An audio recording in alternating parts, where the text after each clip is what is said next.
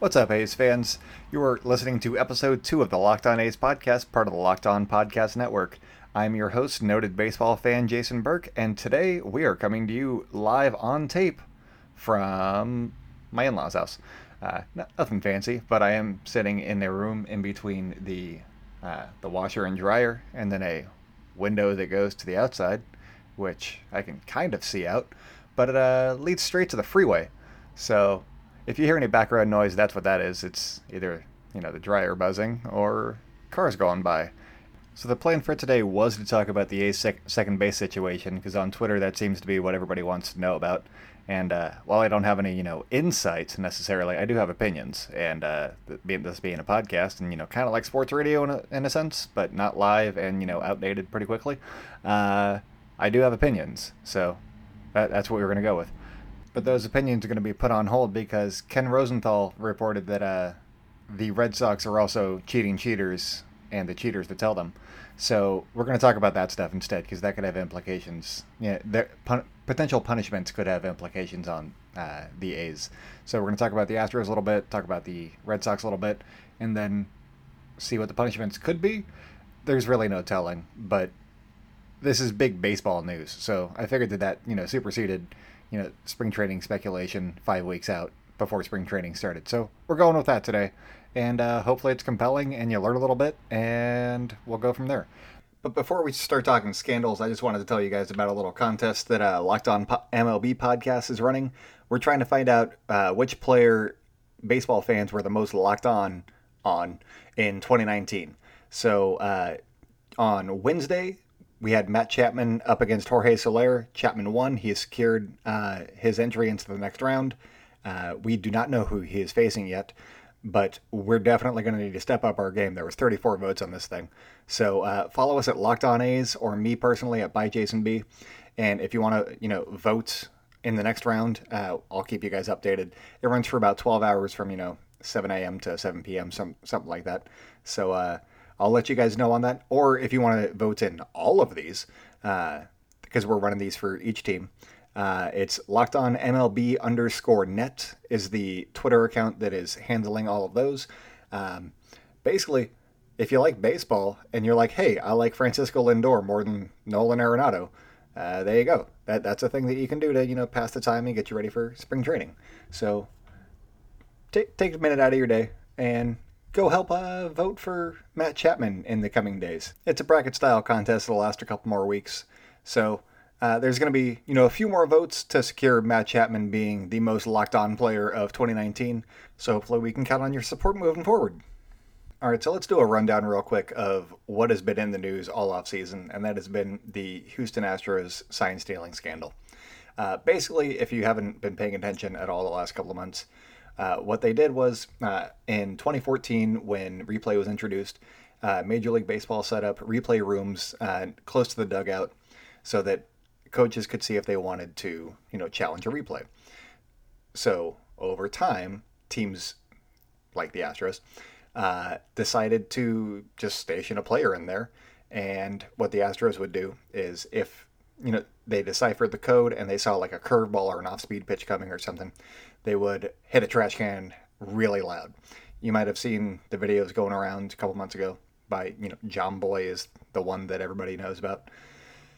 So that's against the rules, obviously. You're not supposed to be stealing people's signs, especially electronically.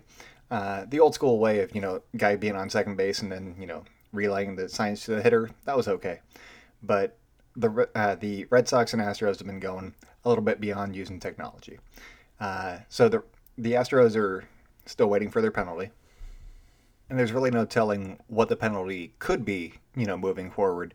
It could happen in the next day. It could happen, a month from now, probably before spring training, because you don't want to interfere with the season too much, because there will probably be some sort of a suspension or, draft picks that could be taken away. Something big, because there's not a lot of precedent for what Major League Baseball is dealing with right here. But Ken Rosenthal of The Athletic reported a couple days ago that the Red Sox are also implicated in a sign stealing investigation, let's go with. And while it's, the Red Sox and Astros were both thinking that, other teams were stealing signs this way, so they were like, "Oh, this is fine." But they the common thought is that the Red Sox version of stealing signs electronically or, with technology is a little bit less egregious than Houston's case, because what they would do is, they'd still use the replay room, but then they would uh, signal the runner on first or second, so they'd have to have somebody on base, and then that person would relay the signs to the hitter. So in their case, there's a little bit of old school meets new school in the way of stealing signs, which is kind of cool, I suppose. It's not cool at all. It's definitely illegal, but at least they were nostalgic about the whole process. So I'm just going to run down a couple of the bullet points that I wrote down so that I can, make sure that I get this accurately. Both of them used a replay room, but the Sox were dependent on a runner to relay the signs to the hitter, meaning someone needed to be on base. Both Houston and Boston assumed that they weren't alone in sign stealing, which I guess gave them permission to, violate ethical codes. Who's to say? One big factor in both sign stealing incidents is Alex Cora. He was the bench coach in Houston in 2017, and he basically took what Houston was doing and made it his own in Boston in 2018. So he's probably going to get something big, along with Jeff Luhnow and Astros GM Jeff Luhnow and Astros manager AJ Hinch. Maybe Carlos Beltran, but he's probably going to skirt around it somehow. Well, again, we don't have a lot of definite details on who was involved. Just the Astros a blanket statement, and the Red Sox is blanket. So we'll see about that. The Yankees were also named by Ken Rosenthal, but their cheating was before the league's September 2017 threats, so it seems like they may be okay. In September of 2017, the league sent out a memo to the front offices, and we're like, "Hey, you guys better cut this stuff out, or else we're going to come down real hard on you guys." So it seems like the Yankees were doing it and then stopped, is how I'm reading that. I'm pretty sure that's the right way to read that, because that's what it said, but whatever. So the punishment coming will be coming, and nobody really has an idea of what the repercussions are going to be. The logical conclusion is that there will be suspensions for Hinch and Luhnow, and perhaps Alex Cora, coupled with either fines to the team or forfeiture of draft picks. I do want to kind of expand upon that and say that a lifetime ban could be in the cards. I don't know, but this is pure speculation on my part, because basically if you mess with outcomes of games is when Major League Baseball has historically come down hard. So if you go to the Black Sox scandal, back in 1919, they messed with the outcome of the World Series. Granted, they did it by throwing the World Series so that they could get more money from bookies and whatnot. But both the Red Sox and Astros won the World Series and kind of tainted 2017 and 2018. Sorry to the Los Angeles Dodgers, who were the opponents in both of those series. So, I mean, basically, if you mess with the outcomes of games, especially on that stage, that could be a huge ban or, suspension or something. But I'm just saying, would a lifetime ban surprise me? Not necessarily, given the stage that it came on. So, the last thing, with the information that we do have, it's going to be hard to, discern how big into which members of the franchises the penalties are going to fall upon. But I am expecting big penalties so that teams legitimately stop cheating in this fashion. Will there be other ways of cheating? Probably. But it seemed like Major League Baseball was not prepared for this, and the teams were kind of surprised that Major League Baseball was not prepared for this. In a podcast, Ken Rosenthal was saying, Major League Baseball was just like, yeah, here's the replay rooms. That's what they're going to be used for. That's fine. But they hadn't, put people in those rooms to watch watch what the teams were doing during the games. That came, I think, in 2017, they said. So that came a little bit later. So the Outlaws are definitely going to be ahead of the law enforcement for a little while longer. Kind of like the steroids era, where the cheaters were always ahead of the tests, and now it's kind of catching up 20 years later or whatever. So we'll see. But I thought that it was important to go over this because whatever happens to both of these teams, the Red Sox always have aspirations of competing deep into the playoffs. And the Astros are, the big team in the AL West and the A's main competition. The Angels and Rangers have, made up a bunch of ground in the offseason by making a bunch of big moves with, Anthony Rendon going to the Angels and you got Corey Kluber going to Texas. But have they made up enough ground?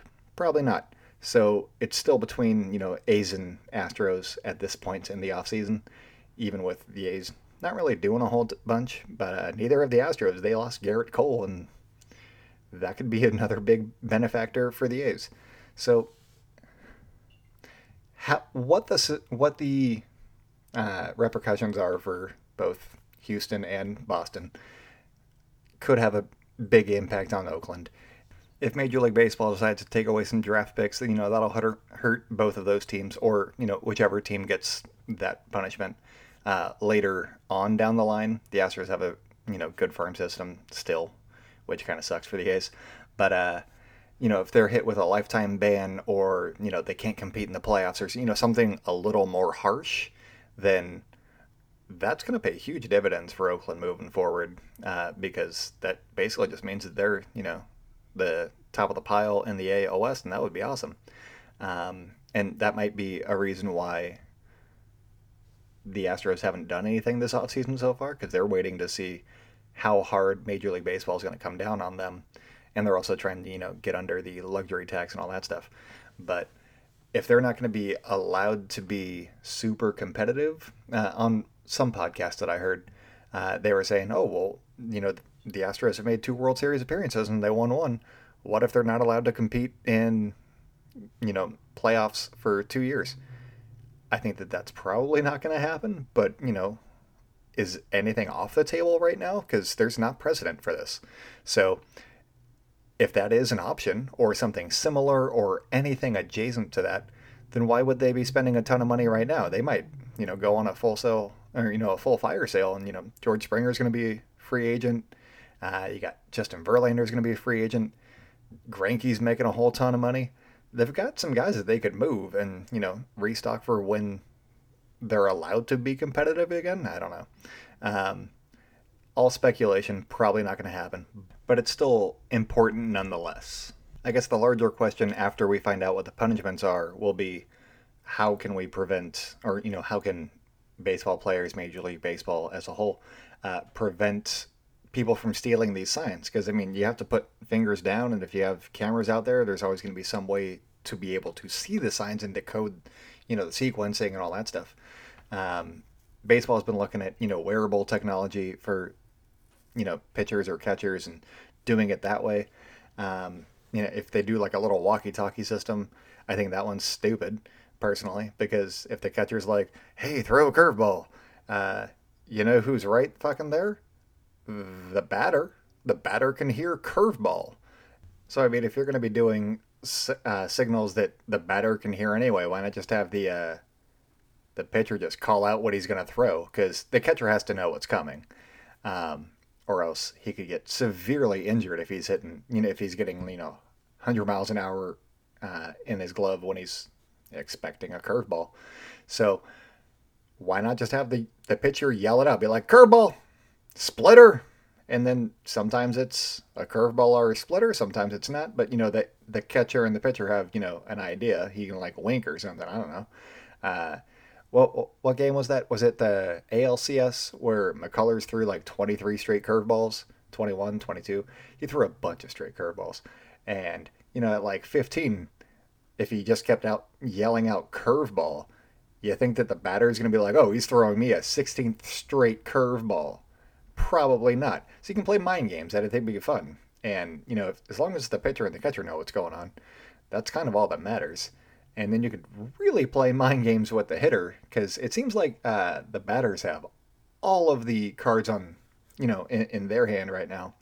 And I'm not good at poker, so that's a bad analogy. But you can see where I'm going with that a little bit. As long as it's not all one-sided, where the batters get the signs and pitchers can't really do anything about it.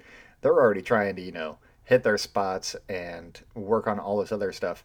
I like pitching, so I feel I feel sympathetic for the pitchers is what I'm going with. But if the batters know what's coming and they have launch angles and stuff, and I guess they do have to deal with shifts, so that kind of sucks. But give it back to the pitchers a little bit. I'm okay with that. And then just keep saying, throw them the high stinking cheddar. And then just bury a curveball in the dirt. It'd be great. I'd love to watch that. I love seeing guys swing through pitches. Those are the best gifts, if you ask me.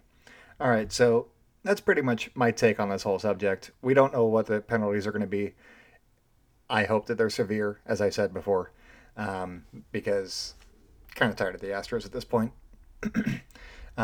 So that is all we're going to do for episode 2 today. We'll have another episode, hopefully on Friday. At some point on Friday. Maybe it'll post on Saturday, but we will go over the second base situation. We're not going to wait 5 weeks on that. And you won't have to wait much longer for my opinions on second base either. So that is all for episode 2. Make sure to follow us at Locked On A's on Twitter, me personally at ByJasonB. Make sure you're voting in our Most Locked On of 2019 contest that's on Twitter right now. And, go out there and celebrate good times, Oakland.